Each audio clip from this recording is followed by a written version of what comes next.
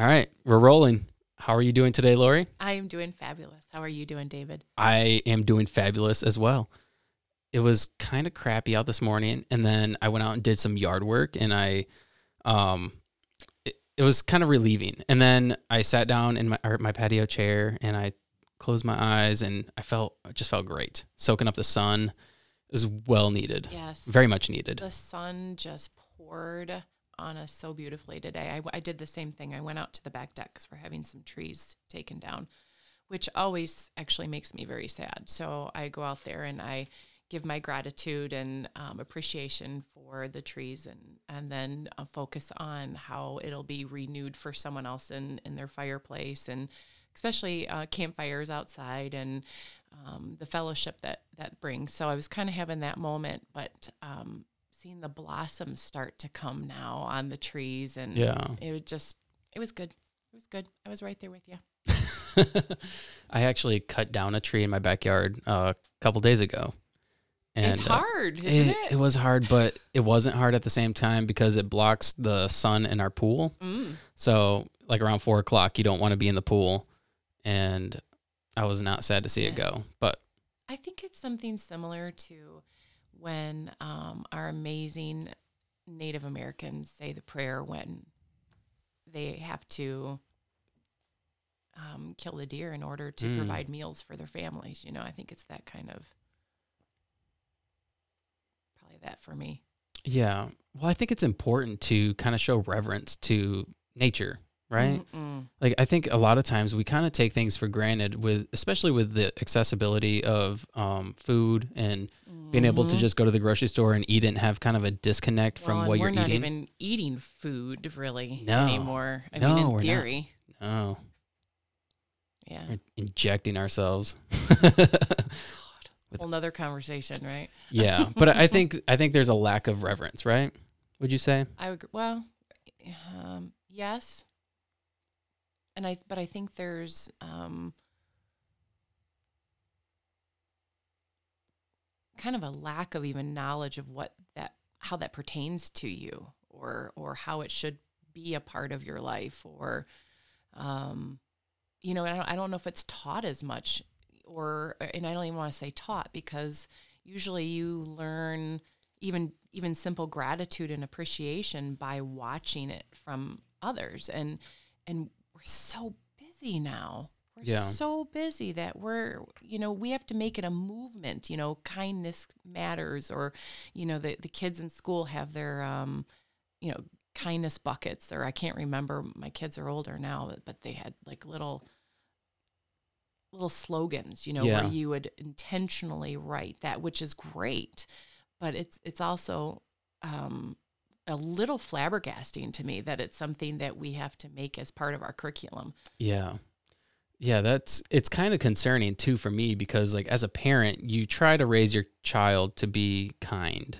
Like you don't want them to be mean to other people. By your actions too, right? Right, exactly. And that's kind of where I was going with all this, because I just recently came under fire for an episode I released. And one of the things, like, the people that were coming at me were just mean and rude. And I'm just thinking like how do their kids see them? Yeah. Like those are the future of America, those people. And when they see their parents talking about somebody who's doing a podcast that they don't agree with, and they're just talking crap about somebody they don't even know, it's like, what is going on? Yeah. Why are we insulting people? Well, I've noticed that with sports, like when my kids were young and we'd be at a soccer game or what have you, and you would see the kiddos on the sideline waiting to go onto the field or what have you, and the verbiage that would come out of their sweet little mouths, but then I would look and they would be mirroring their parents. Yeah. That's kind of the beauty, though, of having children also, is how they mirror. Careful. They mirror the parents, like, in every aspect, the good and the bad. Mm-hmm. And, like, for me, it's kind of interesting to watch, like, some of my kids' behaviors and seeing how they, like, accountability, right? Yeah, for sure. Mm-hmm. Yeah. Yeah. We can all have a moment of silence right now and think about that. Who's keeping you accountable? Ooh, That is such a good topic. Yeah.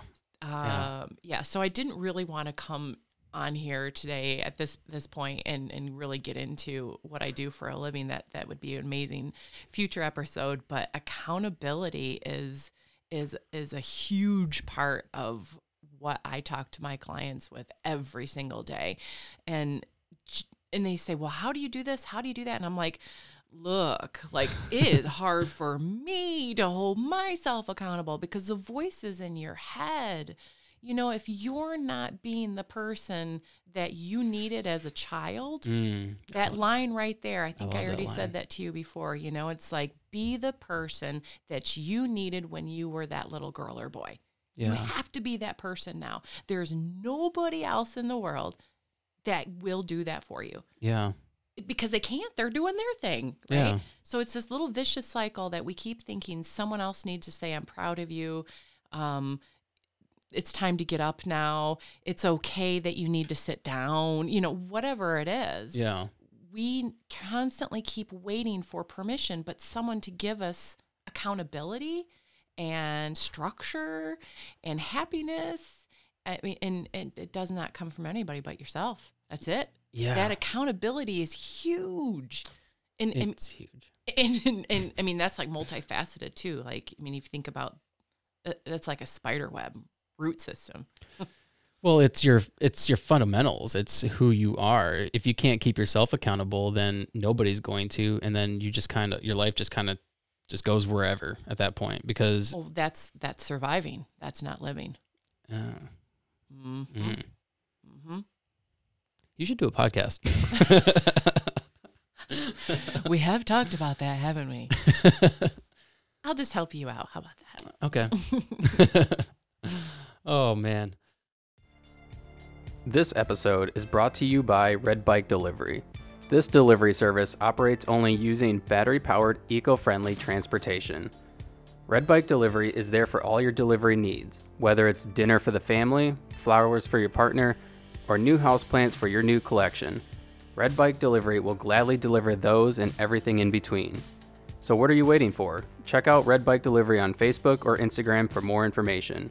Red Bike Delivery, because there's only one Earth. So, wow, that was a interesting beginning to an episode. Usually it doesn't go like that. I'm so deep. I really like that though. That was pretty deep. But I want to get into you. I want to find out who Laurie is. Are you from the Lansing area? Obviously, no. you work here. I joke and I say boys brought me this way. Not at all. Never even really paid any attention to what Lansing was when I was a kid. So I am a Michigander through and through, which I think I'm supposed to say Michiganian, but I'm a Michigander. Why can't you say that? I don't know. It got changed at some point. So, but I'm still a Michigander. You're canceled for that now. I was born and raised in the Flint, Fenton, Linden, Holly, that area over there. And went to U of M and what did you study? English and history. You wanted to be a teacher? I did. How did that work out? Right. You would have been a good teacher. I still consider myself an educator to this day. I think that whatever you are supposed to be doing, you're going to do it in one way, shape, or form or another, whether you end up having that official paper degree or not. Yeah. You know, so I did start off doing the actual governmental school and, you know, all of that kind of stuff. And it wasn't for me. You know, things had changed enough over the years when I studied education. I did a lot of emphasis in psychology too, because there was this huge drive to be in the medical world too, but my mother was like, "That's so hard. You can't do that." And oh man, you know, that sounds supportive. Watch her. God bless her, but it was her fear. It was your fear. Yeah. And you know, you don't realize that later on that, you know, part of the accountability thing, right, is that we're giving our children our fear. Yeah. And unintentionally. Yeah, they just see it. We see it as protecting and loving. And there is so many things through my upbringing that I've through all the adversities, which we can touch on if we had like 5 hours. We have as long as you want to have. It would be a segment podcast. We're only 9 minutes in. Nuh-uh. Yeah. Do you see how much fun it's been? It's been a blast. That leaves another 50 minutes. But education just changed from when I graduated to this level of highly qualified, no child left behind, state organized testing. Things just changed drastically. And I chose to have my children right after I graduated from college, or, within a few years after. And by the time I was getting back into that idea of being, and I'm going to say this is what it felt like, stuck in a classroom. Like and that's not how everybody feels about it, but when it doesn't feel quite right, you seem to somehow highlight what doesn't feel right. Yeah. And I kept thinking, I can't be stuck in a classroom where I don't have any freedom whatsoever to educate. And I definitely am not standing here saying that that's the way it is for everybody, but that's kind of how it felt for me, which is really more the moral of the story, which told me that wasn't for me, as I'm going to reiterate. You just felt like you're kind of trapped into what you could and couldn't teach, and then the way you could teach. Yeah, because what inspired me to be a teacher was someone, because school was very difficult for me. And I don't even know how I went into, to U of M and graduated well. And, because I do have a pretty decent IQ here, but I'll tell you, but my self-esteem and self-confidence does not match that IQ. Yeah. And that's where we are so gosh darn hard on ourselves. We're like, well, why can't I do this by now? And I should have this by now, because we are constantly trying to measure everything. Right. I have this degree and I didn't this and I haven't even done anything with it. And for years I did feel that way. I'm like, well, shoot, I don't have this and that, and what do I have to show for it?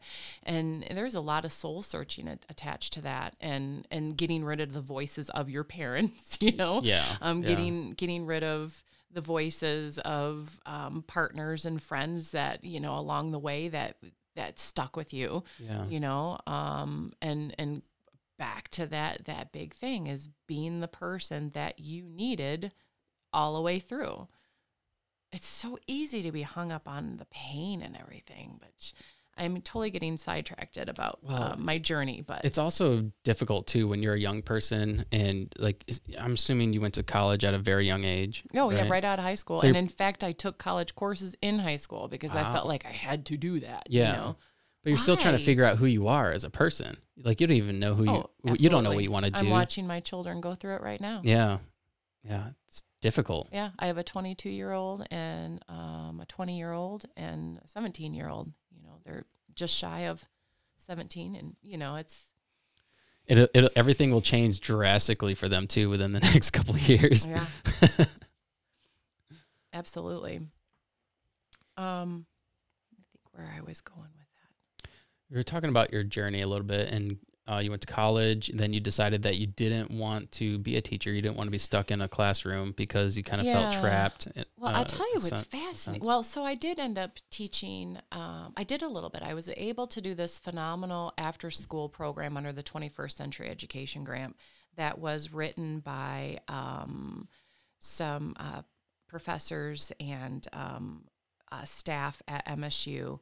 And it was one of the most amazing opportunities that I had. And it really was called Kids Learning in Computer Clubhouses, CLICK, K-L-I-C-K, which the internet at that time was just could not handle that we were spelling click incorrectly.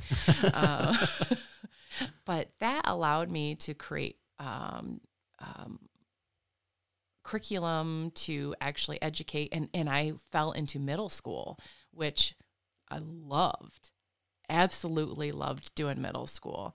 And I don't think I would like that. Right. I have this theory that you either love it or hate it. And if you hate it, you got to get out because the kids will ruin you and you will ruin them. So, I kind of found my sweet spot with that a little bit. But I was teaching dance because I'm a classical ballerina, and just started teaching dance. And then I started realizing that when I was even teaching ballet, that I was speaking in French and I was explaining, exactly what that move translated to in the language. And then I'd even have a board and write it out. And I thought, oh boy, you can't walk away from it. When I was really, really little, I used to pretend as a teacher in my bedroom alone. Wow. With my dollies or whatever, And when I did use red ink, I apologize, everybody. You're supposed to use black, right? I was the red ink girl, 'cause I am from that generation, though. What generation? No, I'm just kidding. You don't have to disclose I am super proud. I am a Gen Xer, 100%. Ah. I am a Gen Xer all the way. And that's actually a very fascinating conversation, is the different generations on our... I don't want to use the word struggles, because we all have it in every generation, but the way our journey with everything, and that's one thing that by doing this podcast, I've had the opportunity to talk to a lot of different people of different generations. Absolutely. A lot of Gen Xers and a lot of even people like my age. I'm a millennial, but like everybody handles the trauma that they went through differently, and I noticed that it's different for each generation. Well, and here's the other element that is a totally another podcast. I'm being for real on this, because I had just this huge research, because anyway, it also depends on what generation your parent is coming from. So I am very fortunate to have silent generation parents.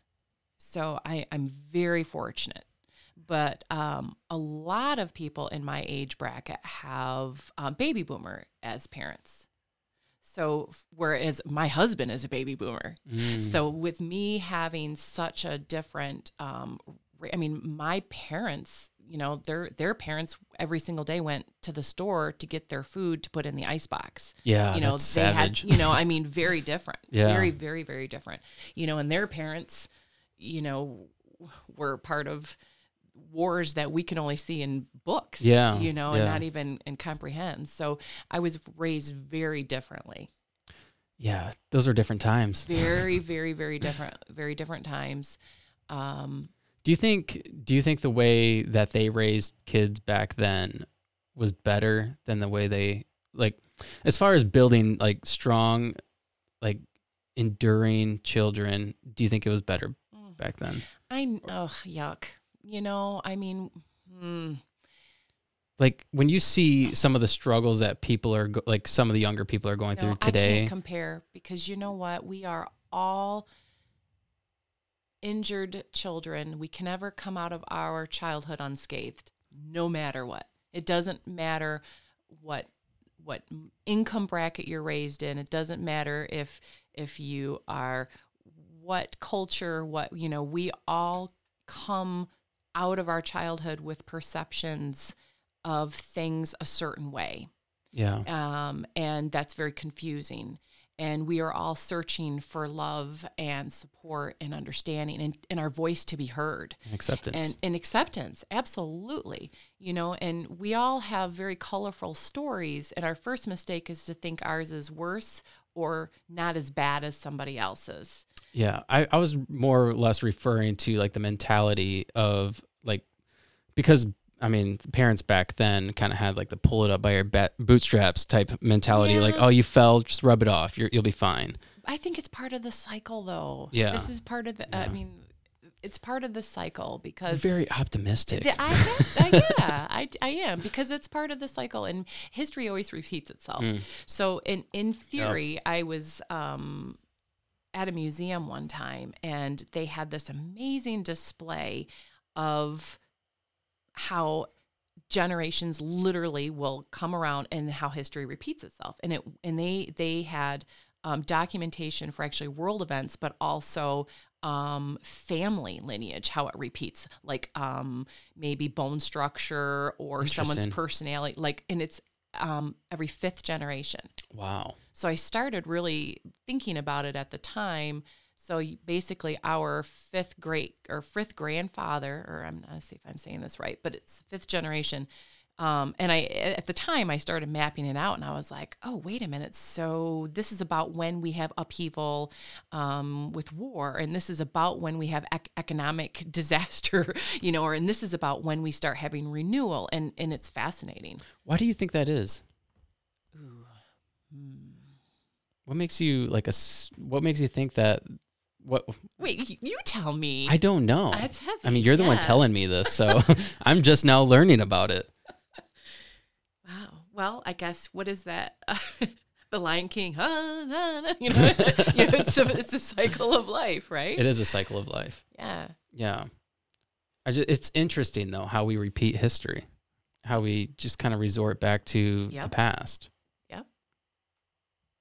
Why? Well, I mean, there actually is a very valid reason to a lot of that.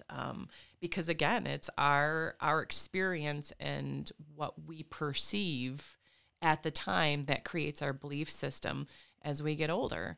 And if it's not healed along the way from generation to generation, then we're just going to continue to repeat it. Yeah, that's true.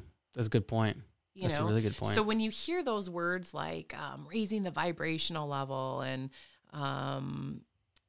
positivity is power, there's those slogans for everything. But, in reality, the more that we heal, we are really literally healing the planet. It's a hard concept for us because I don't think it is. You don't think so? No, I don't think so at all. But it might be. Tell me why. I mean, I might have a very different perspective on that than a lot of people because I've gone through trauma and I've had to kind of learn how to heal myself. And then, but like the thing is like I've witnessed it, with the kind of energy you put off. Like if you do good things, typically good things are going to happen to you. If you do shitty things, then bad things are going to happen to you. I mean, pain is still in there. No. You don't think so? No, not for me. Ooh. I am, I'll admit, I still have pain, 100%. Well, and I put out so much happiness and love all the time. I guess for me, like the things that I went through really like defined my like younger 20s and my early adulthood.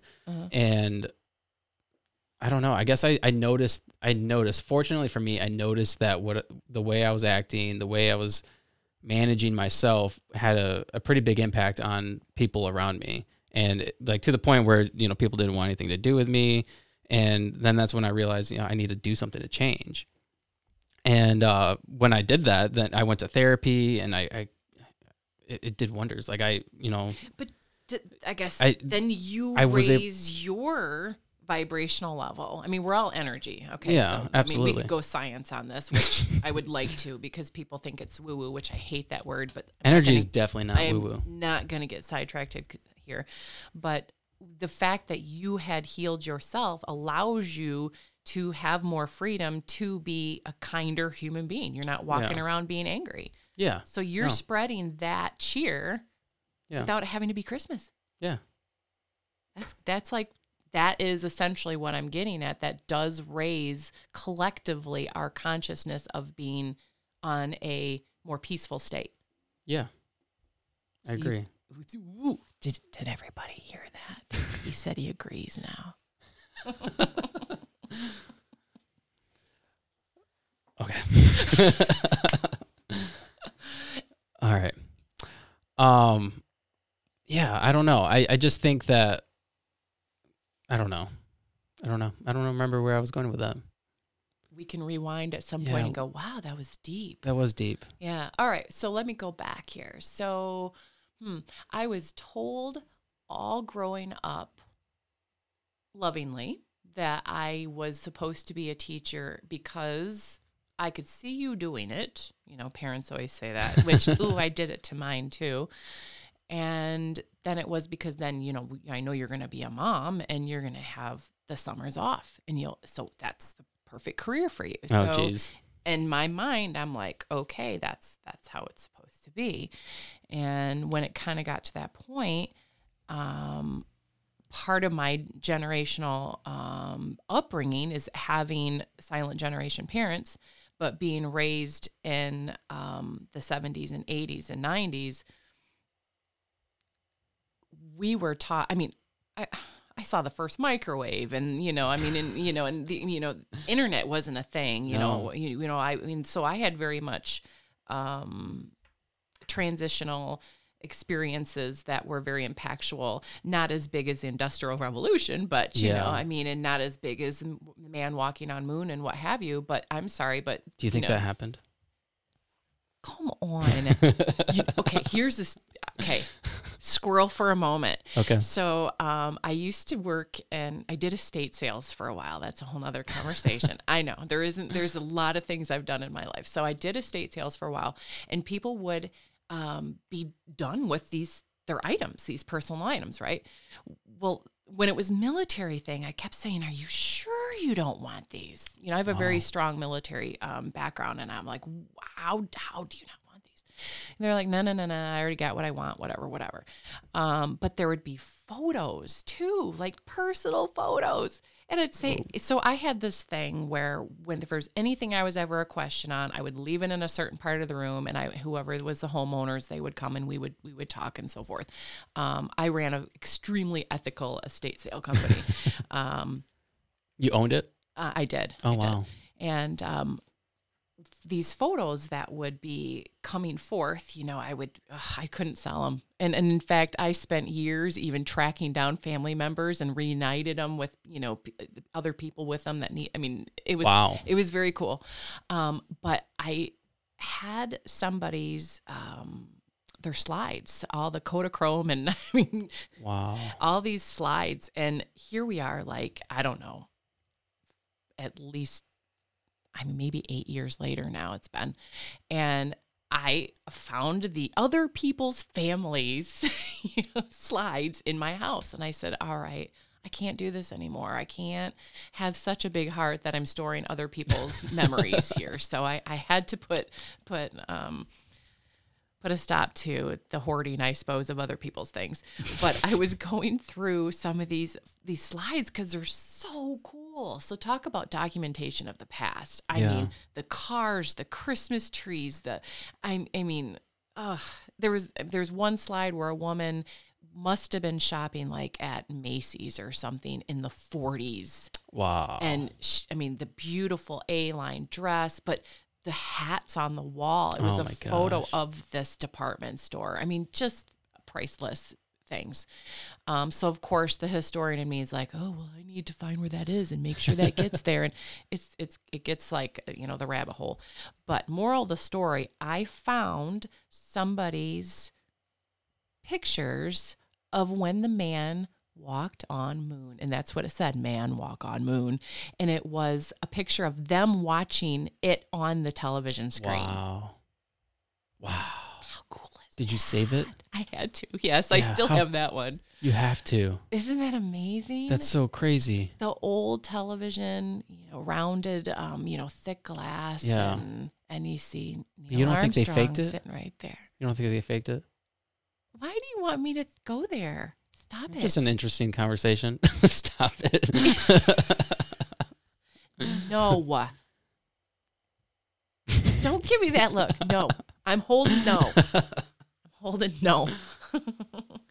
We are capable of amazing things.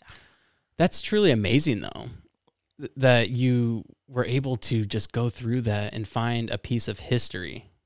That's a piece of history. Yeah. So I guess if you want a window into the very first question, asking me about my upbringing, which, like I said, how many years do we have to talk about it too?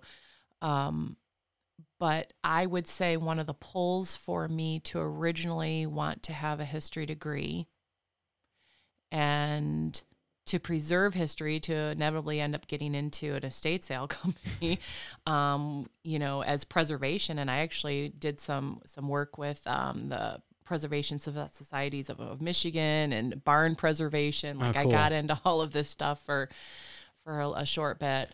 You sound like somebody whenever you sound like somebody whenever you get involved in something, you deep dive into it, no matter what it is. That's why I'm super careful. Like what I do, I'm like, someone asked me to do one time bell choir.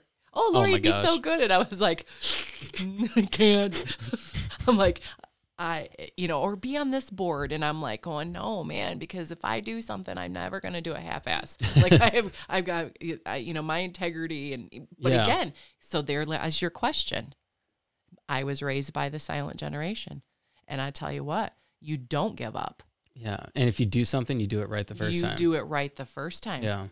And you better put that smile on your face and start scrubbing the floors, Yeah. So, I try not to go there because we're all doing the best we can as parents. Yeah. And each generation we're trying to do, focus on the things that we feel is right and try to let go of the things that hurt us. And then we end up doing the same thing to our kids in just a different yeah, I think era. I think just the problem now, especially like, I mean, I'm a parent today. Like I'm raising young kids today. And so like the thing I notice is that there's a lot of noise.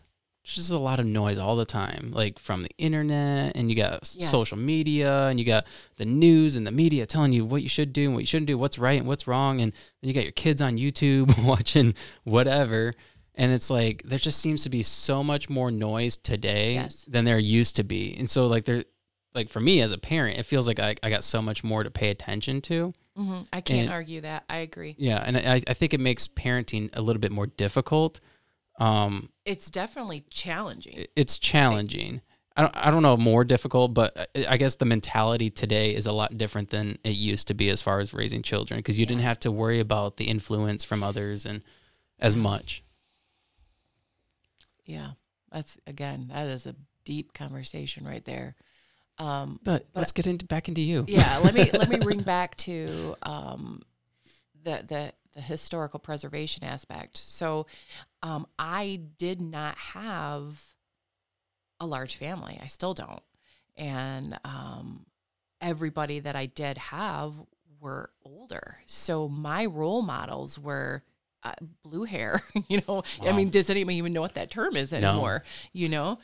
I mean, and I'm strong, amazing women, that went and had their hair set, weekly. And I mean, I wouldn't trade it for, would not trade it. Is that a thing? Anymore? Anymore? Perms? Well, okay, so Gen Xers we'd have like the piggyback. Oh boy. Yeah. It was like really tight and scary. Aqua neck,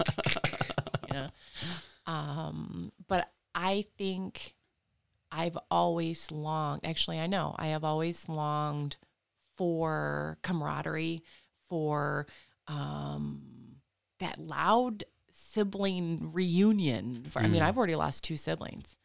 I mean, it's, I think the more that I would dive into other people's lives, that it looked like they cared, that they documented Christmas. Well, hell, I won't even get into what our Christmas looked like, I mean, and then losing my brother when I was like 7,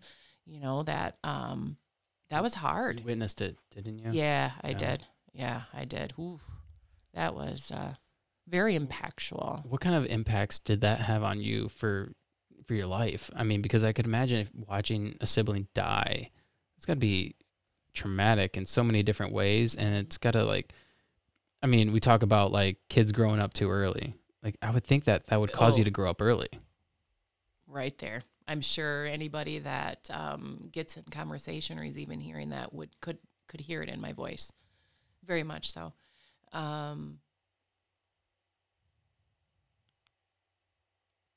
don't have to talk about that. No, I guess I was one. Yeah, I mean, I think because I had to grow up so quick, or the perception, okay, right? Yeah. Now that's a better way to look at it. The perception of that little girl was that I had to grow up very quickly because I saw that my parents were falling apart. And I saw that my middle brother was as well. So the perception was from a natural take charge child. I'm a Leo. So I was already assertive, but extremely shy, which is really very shy. What happened? I don't know. Isn't that fascinating? Yeah, you're not shy anymore, right? No, but I'm No. timid. I will be, I think in the beginning when you said something, I was like, oh, I don't know, and it's funny because then I laugh about it to myself actually, because I'm like, look at you, you're so not like that. You're a lion, but I am. And there's, like I said, you can't come out of your childhood, without being unscathed. So again, silent generation. I was raised where, literally you are seen, but you're not heard. Yeah. Without them verbally saying that. But and all my role models were, 80-year-old men and women that would take me home from church. I had the white glove Presbyterian, and we'd go to the country club or whatever, and but yeah, I wanted some level of family. I've never had grandparents. I had a grandmother that was on the West Coast. I only saw her maybe twice in my whole life. Wow. I had my mother's mother was in Toledo, Ohio, which was only an hour and a half from where I was raised, but I don't know, 10 times. Wow. I don't know. Holidays was just, and then when my brother died, it was just us, There wasn't anything. So you just kind of felt alone. Very much so. And I struggle with that still now. Yeah. That is definitely, and no one would ever think that. Like, what aspects of that do you struggle with now, being alone? Like, as far as, do you struggle with like having somebody to talk to, somebody to kind of like a sibling to just call and be like, hey, like this is how my day's going. Like what aspects of it do you struggle with?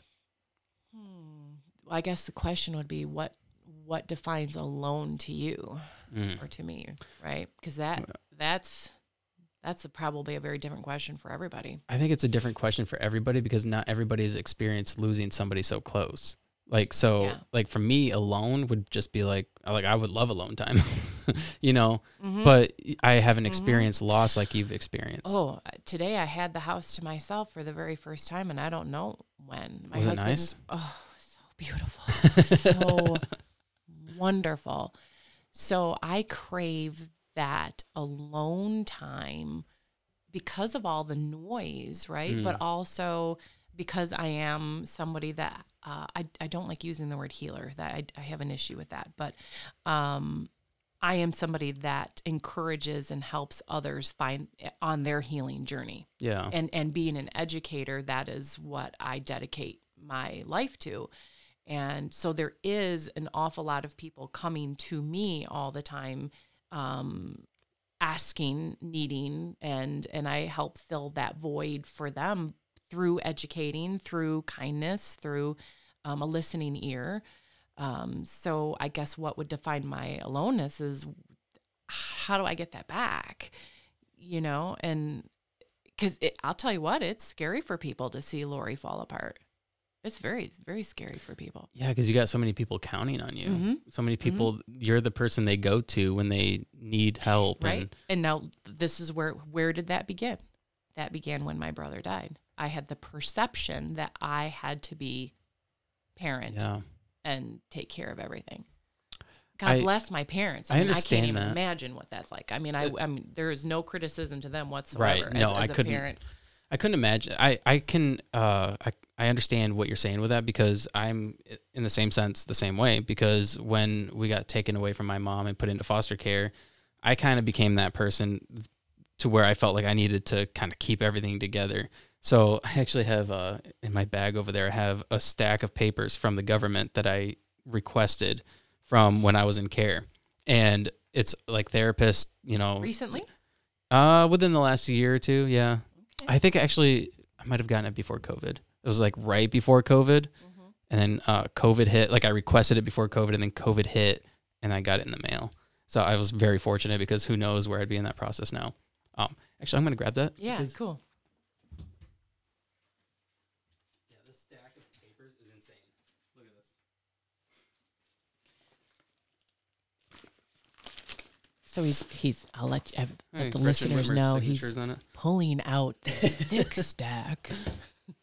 Yeah, so it's interesting because So let me find out. This is essentially your legal documentation of your life, how the government or the state of Michigan perceived you. Correct.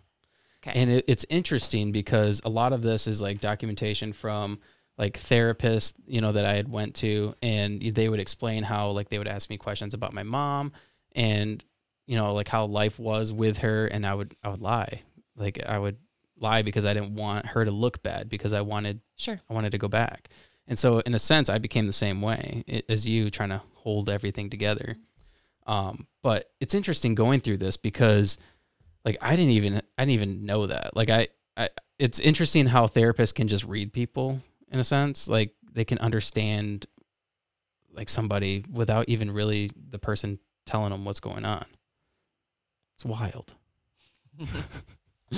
But yeah, no, I got this like good ones. Ones can do that. The good ones. There are bad ones, but yeah, it's wild. I was reading through this and it took me a while, but how about they're not bad, they're just not as experienced maybe. Yeah. Or versed or prepared to be in that field. Maybe they would do better with a different mode of counseling or therapy. Correct. I disagree that there's good and bad. You don't think there's bad? I think there's people who don't try as hard. How about that? Oh, that's tacky too. Like, what if they don't know? You can only know what you know. Yeah. You can only know what you know. But you can let's say this person in here that maybe you read and you're like, oh man, she was terrible. She was a bad therapist or what have you. Well, that experience that he or she had with you allowed her or him to know more now that they can add to their profession and that's their experience. That's a good point. So they may not with the next person coming in, you can only know what you know. Now they know more and they know how to help that person in the future. That's true. Everybody learns. And sometimes you have to be the learning lesson for someone and that's hard. That is true. Yeah. That is true. That's a good perspective. It's a really good perspective. Way to put things into perspective for me. But educator. And that's real positive too. I mean, because I'm sure the people that, I had as a therapist are still probably practicing today. And if they weren't good at what they do, they probably wouldn't be doing it. So. Well, sometimes people don't retire when they should. That is also true. But that's out of fear, right? Yeah. What do you do with your life when you retire? What defines you? Yeah. So anything that we do, here's another fascinating thought is a sideways thing here, but whatever career we go into, it is a reflection, again, of our upbringing, our perceptions, and we're either using it in a positive way or we're using it to fuel the sadness, which in theory would be kind of the negativity inside of you. But you got to have both, right? Yeah. There's the perfect yin yang. Yeah. So without our sadness and our grief and our trauma, there's no way that we can understand, the goodness. Yeah. And we can choose to highlight the pain and like example, someone that was sexually abused becomes, the sexual abuser, so they're highlighting the pain and they're focusing on what they know and what, what's the difference now or what have you. Yeah. But they're also able to shut off that pain on a conscious or subconscious level of this isn't right or wrong. Yeah. But somebody that, could also, having that same experience, turns into the greatest advocate and starts changing, bills and the government and so forth. So that's the success story, right? When you hear stories of somebody who went through a situation like that. One way of looking at it. They're the hero of their story. Whereas somebody who... The reason why I'm hesitating is because that's the same thing. I'm going to go back to what we said a little bit ago, is that there's still that pain underneath that we still have to heal. Yeah. So if you are still taking it on the good way, but that's all you're thinking about all the time and that's all you're doing, well, now what are you you're still surviving. So even though you're taking it in the good way, but that's where... kudos to you. Give yourself major accolades right now because you've been able to take those things that you've gone through and you're able to put it in a balanced healing. Yeah. You're able to function and have that family and able to educate others, but not be consumed by it. Yeah, I definitely think that's where balance is important, right? Absolutely. Because once you become consumed by it, then that's the only thing keeping you together. But you only know what you can know. So Right. when you're in that situation, you don't realize that you're consumed by it because you're almost kind of running from the pain. Yeah. Yeah, I mean, it's kind of like the same thing as like an alcoholic, somebody who drowns, everything away because they don't want to handle what happened to them. Same thing. Same thing. If and here when we get into addiction, this is where we don't understand is that if someone is running obsessively 2 to 3 times a day, well, just to get but it's healthy, Yeah, right? Yeah. But they're still doing something that is providing the body quick endorphins Yeah. to mask the pain and give false happiness for a moment. And that's a hard one to argue because people would be like, but it's healthy. Yeah, you're a savage. Oh my God. Or reading. Yeah. People that will healthy reading is healthy. Well, yes, it is, but everything in moderation. Yeah. So whatever you pick, it could be quote unquote what is looked upon as healthy. But if you're picking reading, 5 to, 10 hours a day or what, and I'm just throwing numbers out, but whatever you do, if it's to escape, Yeah. then you're surviving. Yeah. I don't remember what took us there. Let's go back to this really thick pack. Okay. Oh, it was the good therapist and bad therapist thing. Oh, okay. Yeah, I don't remember where I was going with that either, but you gave me a bunch of different perspectives. So. Mm-hmm. So you got, what is this perspective for you? You have a thick pack of what is supposed to be you. Yeah, this perspective was interesting reading because I had my perspective of the way things had been growing up. Like the way I remember sitting in therapy, and I just felt like it didn't really help me. It didn't really do much. I felt like they didn't really ask that many questions. They didn't really know too much. What age are you talking? I was 9 when I went into foster care, adopted when I was like 11. So that time, 9 to 11. That's a very difficult age to work with counseling. Yeah. It's back to you're either a good middle school teacher or you're a good, Well, and the thing is too, is like for me, I was extremely close to my mom. Mm-hmm. And so being taken away from her was one of the worst things that ever happened to me. And so, when somebody was questioning me about, the things that she was doing, I would just lie, I didn't want them to know the truth, or I wanted to water down the truth. And then what do?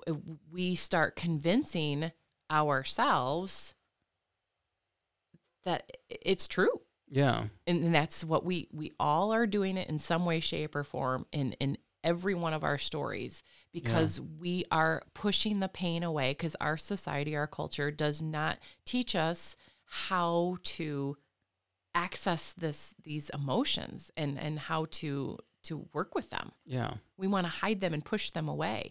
Don't cry in public. Don't show how exciting this is to have this bottle of water. Heaven forbid. Hide it down. Only say thank you instead of going, yay!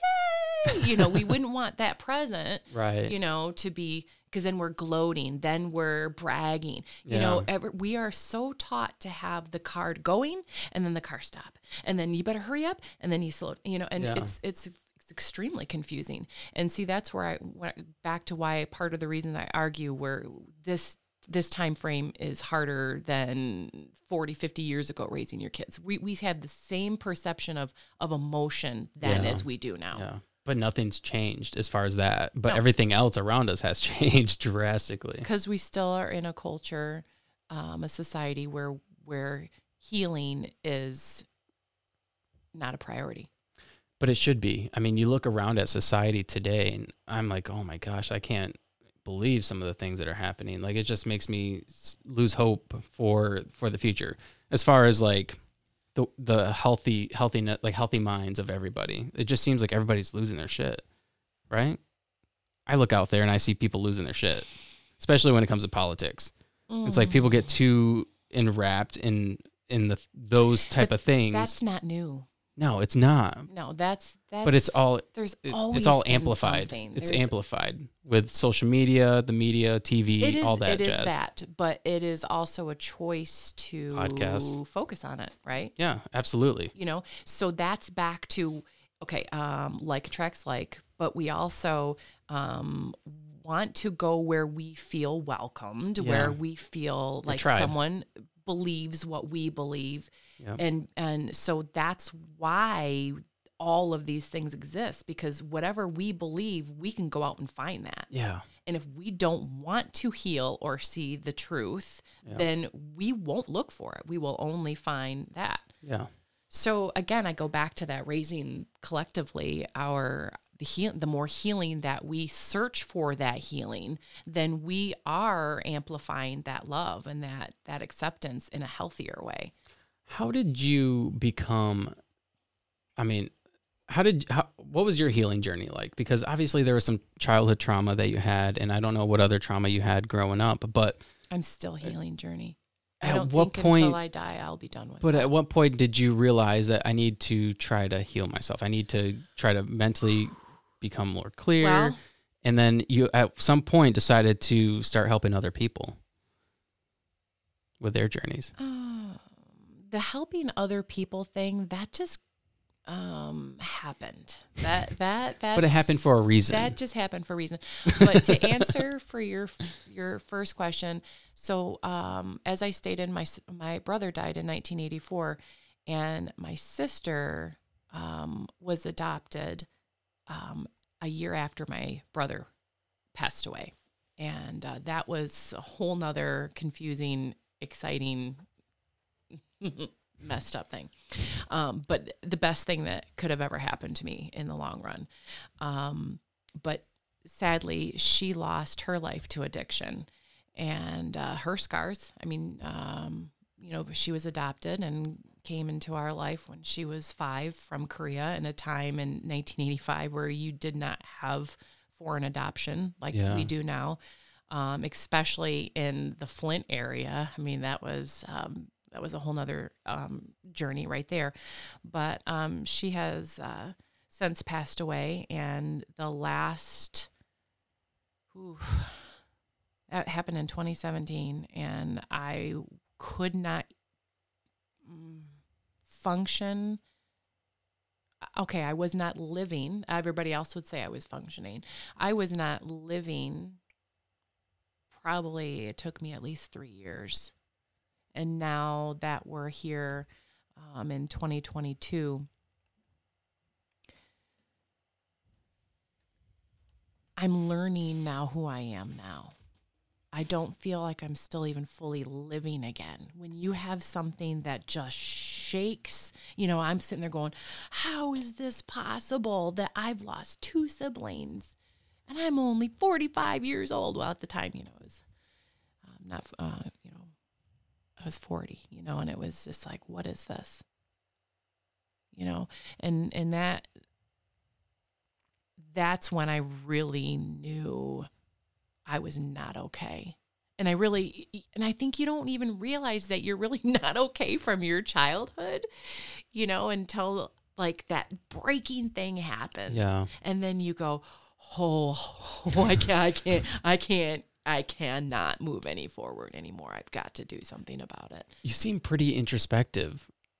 Yes. Like now talking to you, you seem pretty introspective. So where did that come from? Have you not been like that your whole adulthood? No, I have, but again, you can only know what you know. Yeah. So as I kept growing and having more life experience and different situations, come forth,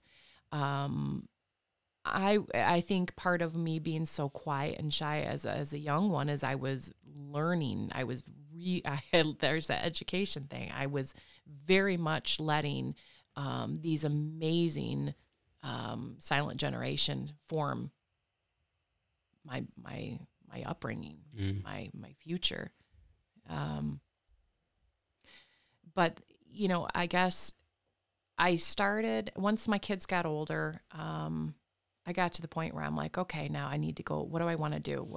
I'm at that point now where I'm not having any more babies. So what am I going to do with myself? And, but I kind of had some time bought, I guess, because my husband then was retiring. And, and he's a retired police officer, and the statistics for the mortality rate are alarming. And I made that my mission, that I would make sure that I set up my husband's retirement where he could be happy. And also with him being older, for us to be able to enjoy that time together. And that's where we actually kind of got into the estate sale business, which that's funny how that happened. But many, many, many beautiful stories with that. But there was that journey of like, well, now what? What am I going to do? And here I have this, teaching degree, but I don't because it's so old now. And, that was, back from 98, and I'm like, well, now we're here, and what do I do? And I ended up finding reflexology, and that fascinated me because it's kind of in the medical field without having to go through all of the deep medical stuff. And I had studied, anatomy and physiology, and especially being a ballerina, I have a very keen awareness of the body. So studying that, and I'm also a fitness instructor. So studying all of the muscles again and all of that, it just was right up my alley. But what I didn't know was that it has a huge element of understanding the emotional body and how the emotional body and the physical body work simultaneously. They're not separate, which is what our society wants you to think. Yeah. Is here's medical and then here's emotional. And you don't deal with this one unless it blows up. Yeah. And you only deal with this one if it blows up, and then you just get medicine or what have you. So that was kind of an aha, I was on the right path moment, and started actually bringing forth a lot of my psychology training. And it was like, oh, wait a minute. Okay, this is actually kind of cool. I had no idea why I took all those classes at school. Wow. But because you don't make it your degree, you ignore it. Yeah. And then it kind of comes back. But all of those experiences, you go, oh, wait a minute. Okay. I kind of like checkpoints. So got into reflexology. Didn't think it was going to be anything but, here's another, women have this quite a bit, that is it enough? And, this career, is it professional enough, or is it just like a home-based marketing thing, and like, and so I was down on myself with it not being this, huge profession and what have you. But was still hungry for more and more. And then someone brought up the idea of hypnotherapy. And I was like, really? Had never been hypnotized. And I went and studied it. Wow. First time I had ever been hypnotized was in class. What was that experience like? It's beautiful. It really is. It's so peaceful. It's so peaceful to tap in and talk to the younger you. It's so cool. I think a lot of people have a misconception of what hypnotism is. Yeah. Big time. Huge. What is it like? What is being hypnotized like? I don't want you to do it to me right now because that might be interesting. But it's funny though, because it's such a natural state. We are all hypnotized. I can't even give you a number how many times in our life, because it's a natural state. Yeah. Is it like dopamine in the brain that kind of...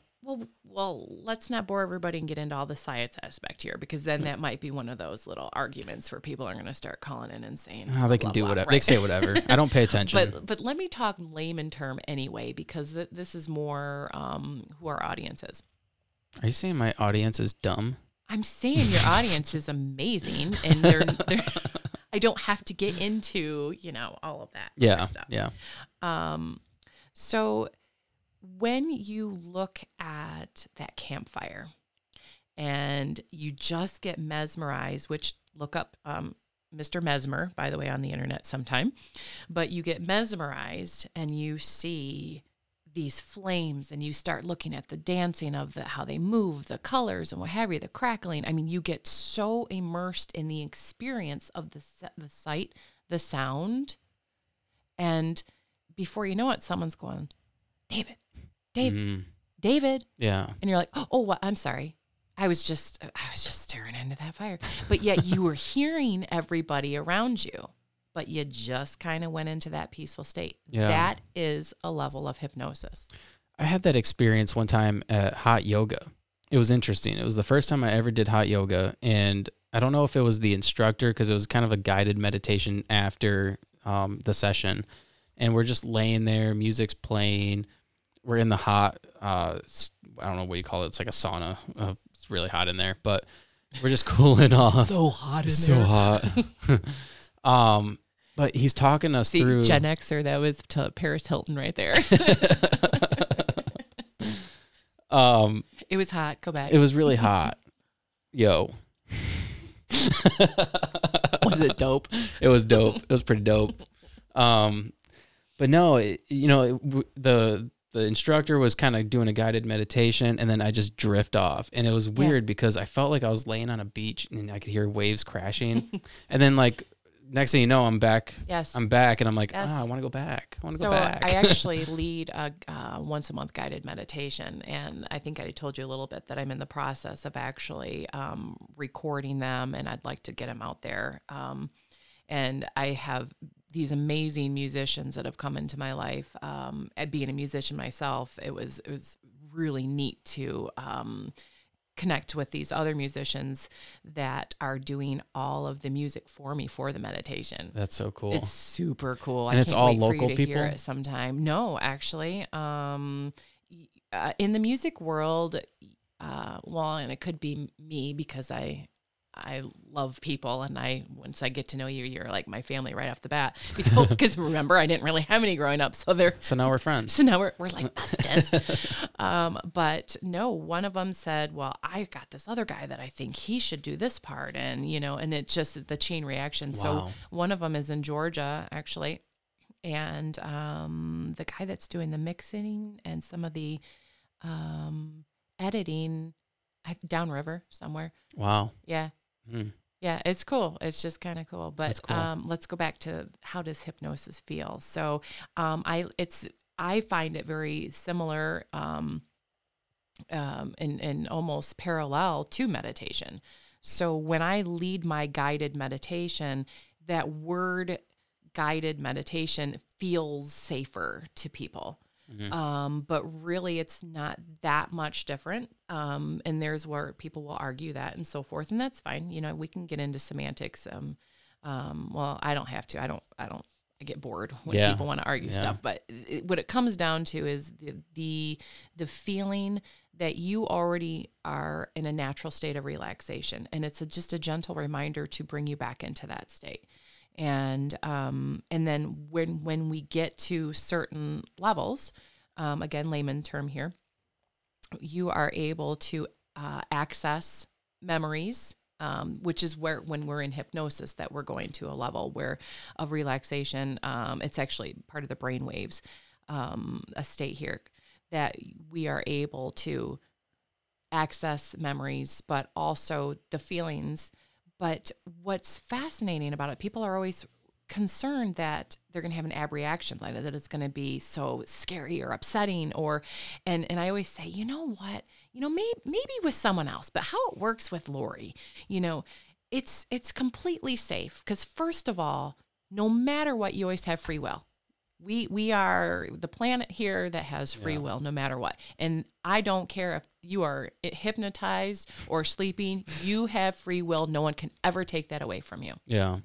So So you're not going to hypnotize me and then make me sign over my house and all that jazz. Yeah, no. But and if I were to try it, your free will would come into play and go, no, there's no way I would do that. So when people you see like stage hypnotists, and they'll say balk like a chicken, or I want you to faint or whatever. They are already that type of person that would get a kick out of doing it anyway, and putting on the show for somebody, what have you. Is it like theater then? Is it not really real? Well, there's stage hypnotism. Okay. And then there is hypnosis for healing. Okay. So very different. Okay. I mean, yes and no. I mean, there's another argument there, right there, but same concept. Okay. But it's hypnosis for healing is so powerful. But again, you have to be ready. And I figure whoever ever comes to me they're only by the time they come to me, they're already ready. And we have this amazing built-in safety mechanism, and where our subconscious will only reveal to our conscious self the level of information that we can handle at that point. So remember when I said back to, you can only know what you know. Yeah. And then once you know, then you're kind of obligated to do something about it or not. That's where maybe we start reading or running or, having that drink or what have you, but that accountability. So this is where, whatever your body has already been trying to tell you, that's usually, like I said, I get the phone call, because no one would even think about hypnosis unless the body was already going, hey, right. And my logo is a butterfly, and I've had a lot of people say, oh gosh, I've been seeing a lot of butterflies lately. And then I just saw your logo and I thought I'd call you. And I'm like, interesting how that always happens like that.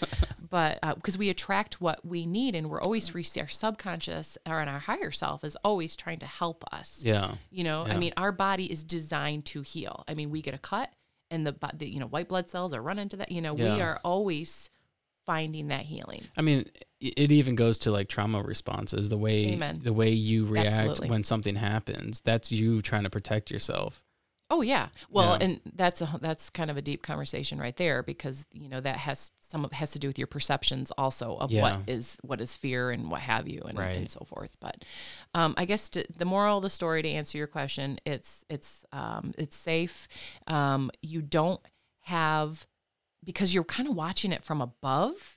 So you're watching this story from your childhood or what have you. It doesn't even have to be that. It could be 2 years ago, could be yesterday. But you're rewatching it, but you're kind of watching it from the bird's eye view, and I can sense when my client is going there, and if there might be like a little like muffled sob, or I can tell the body language and what have you. And then that's my job to say, you are safe right here and now. You are have this amazing ability right now that you can go to that younger you. David, you can go to that person or to your 4-year-old self. And now from all these years of experience, what he needs. And then right at that moment, you're being the person that child needs. And it's like a kind of a click of like, wait a minute, I do know what they need, and I'm going to take care of that right now. And so that healing begins. And it's now you know that you really are more than enough. Do you think it helps put things into perspective? Oh yeah, definitely. Yeah. Yeah. I want to do it. It's so cool. I want to do it. I wish that there was someone like me that could do it on me. I mean, I know there's self-hypnosis and all that, and it's funny because actually in training, when I had someone, I knew the exercise that what we were going back and to do and so forth. And the person was very nervous and had the awkward pauses and didn't have the melodic vocals like I do. And, but it was brilliant because I got to actually understand the difference between my subconscious and my conscious, because I gave myself permission to trust this person and to relax enough. Yeah. And so I was hungry also for this healing.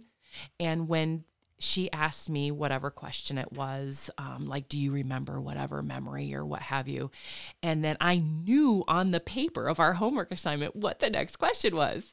And she like kind of skipped and she didn't know. And so I was on the conscious level going, gosh darn it, such and such is missing ... But my subconscious was going, this feels so nice. And it doesn't matter if she forgets that, because you're still in the position to heal. So welcome that healing.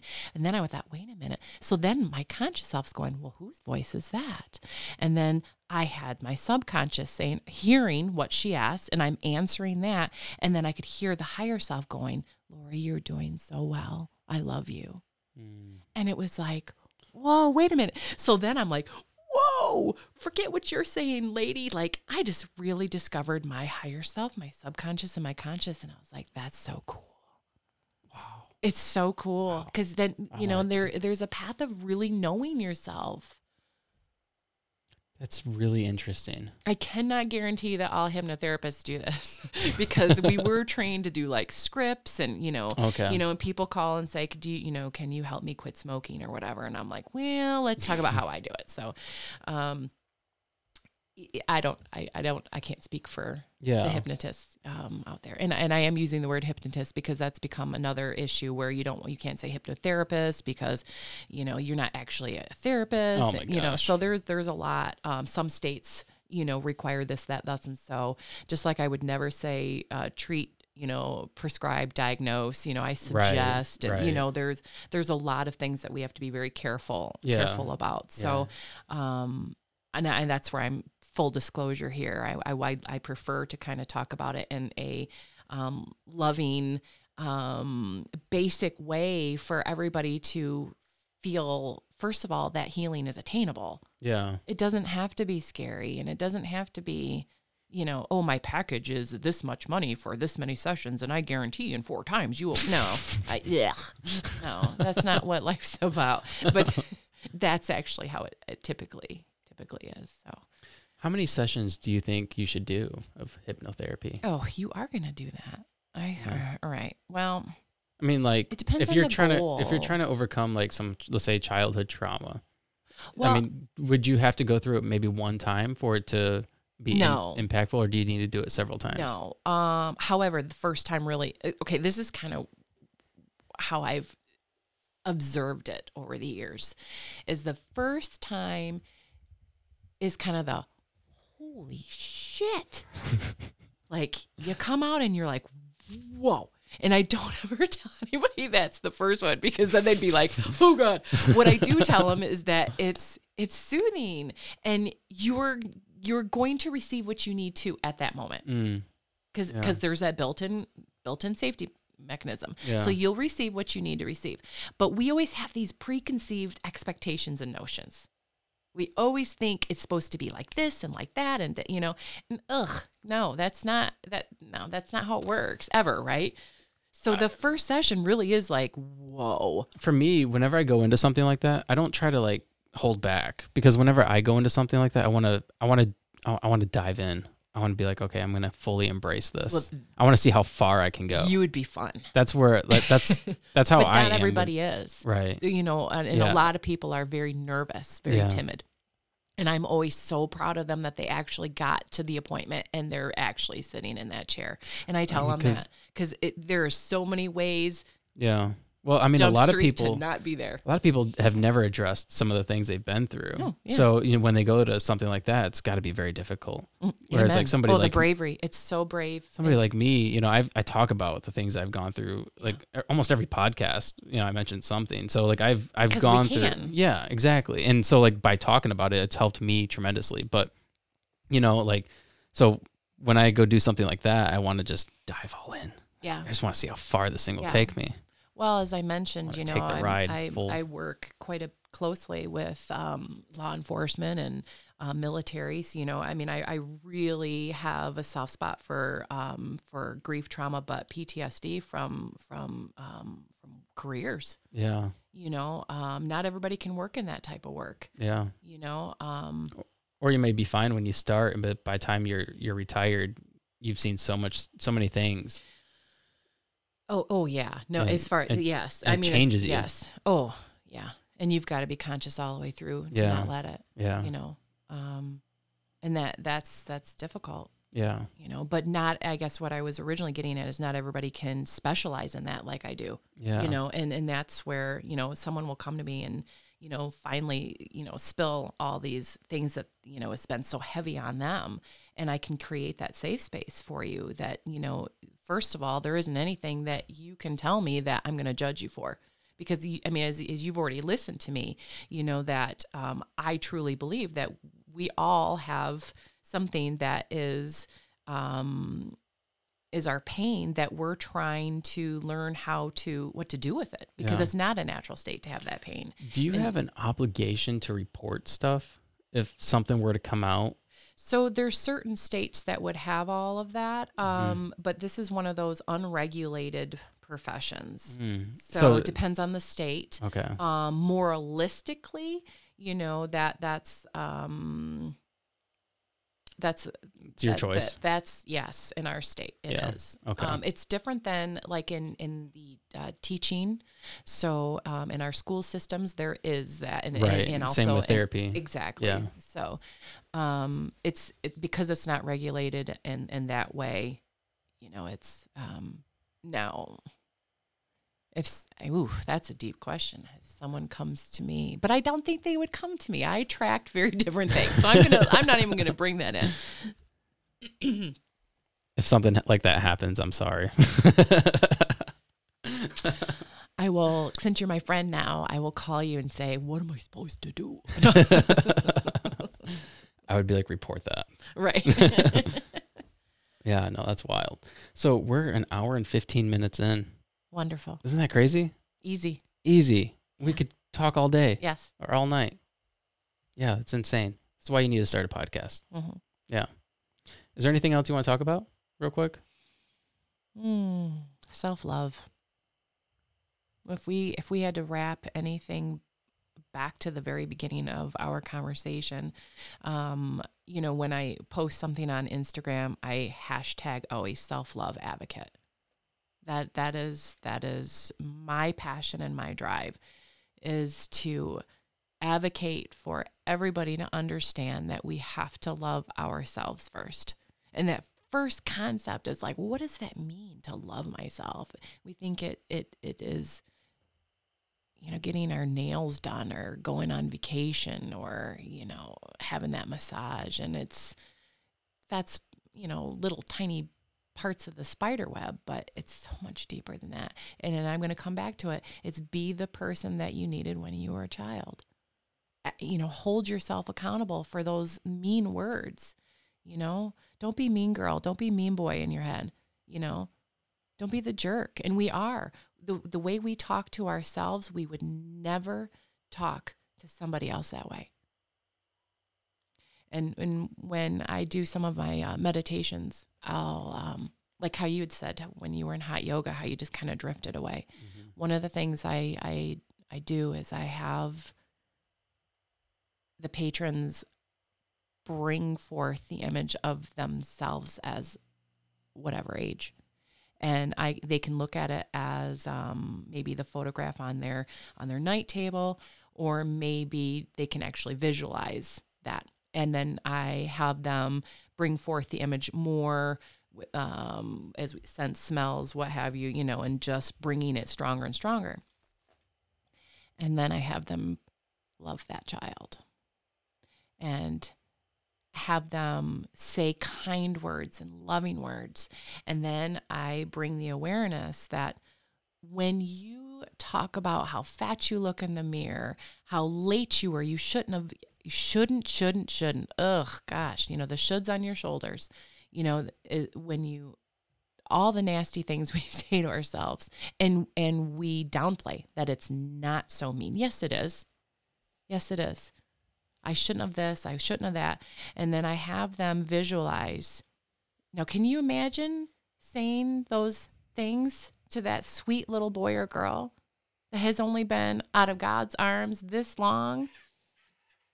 And that's that moment where you go, whoa, I'm being so mean to myself, and myself is beautiful. So that's how I will leave this. Thank you for doing this podcast. Thank you for having me. Absolutely. And hopefully it's one of many. Thank you. Yeah. All right. Bye. Be blessed. Thank you.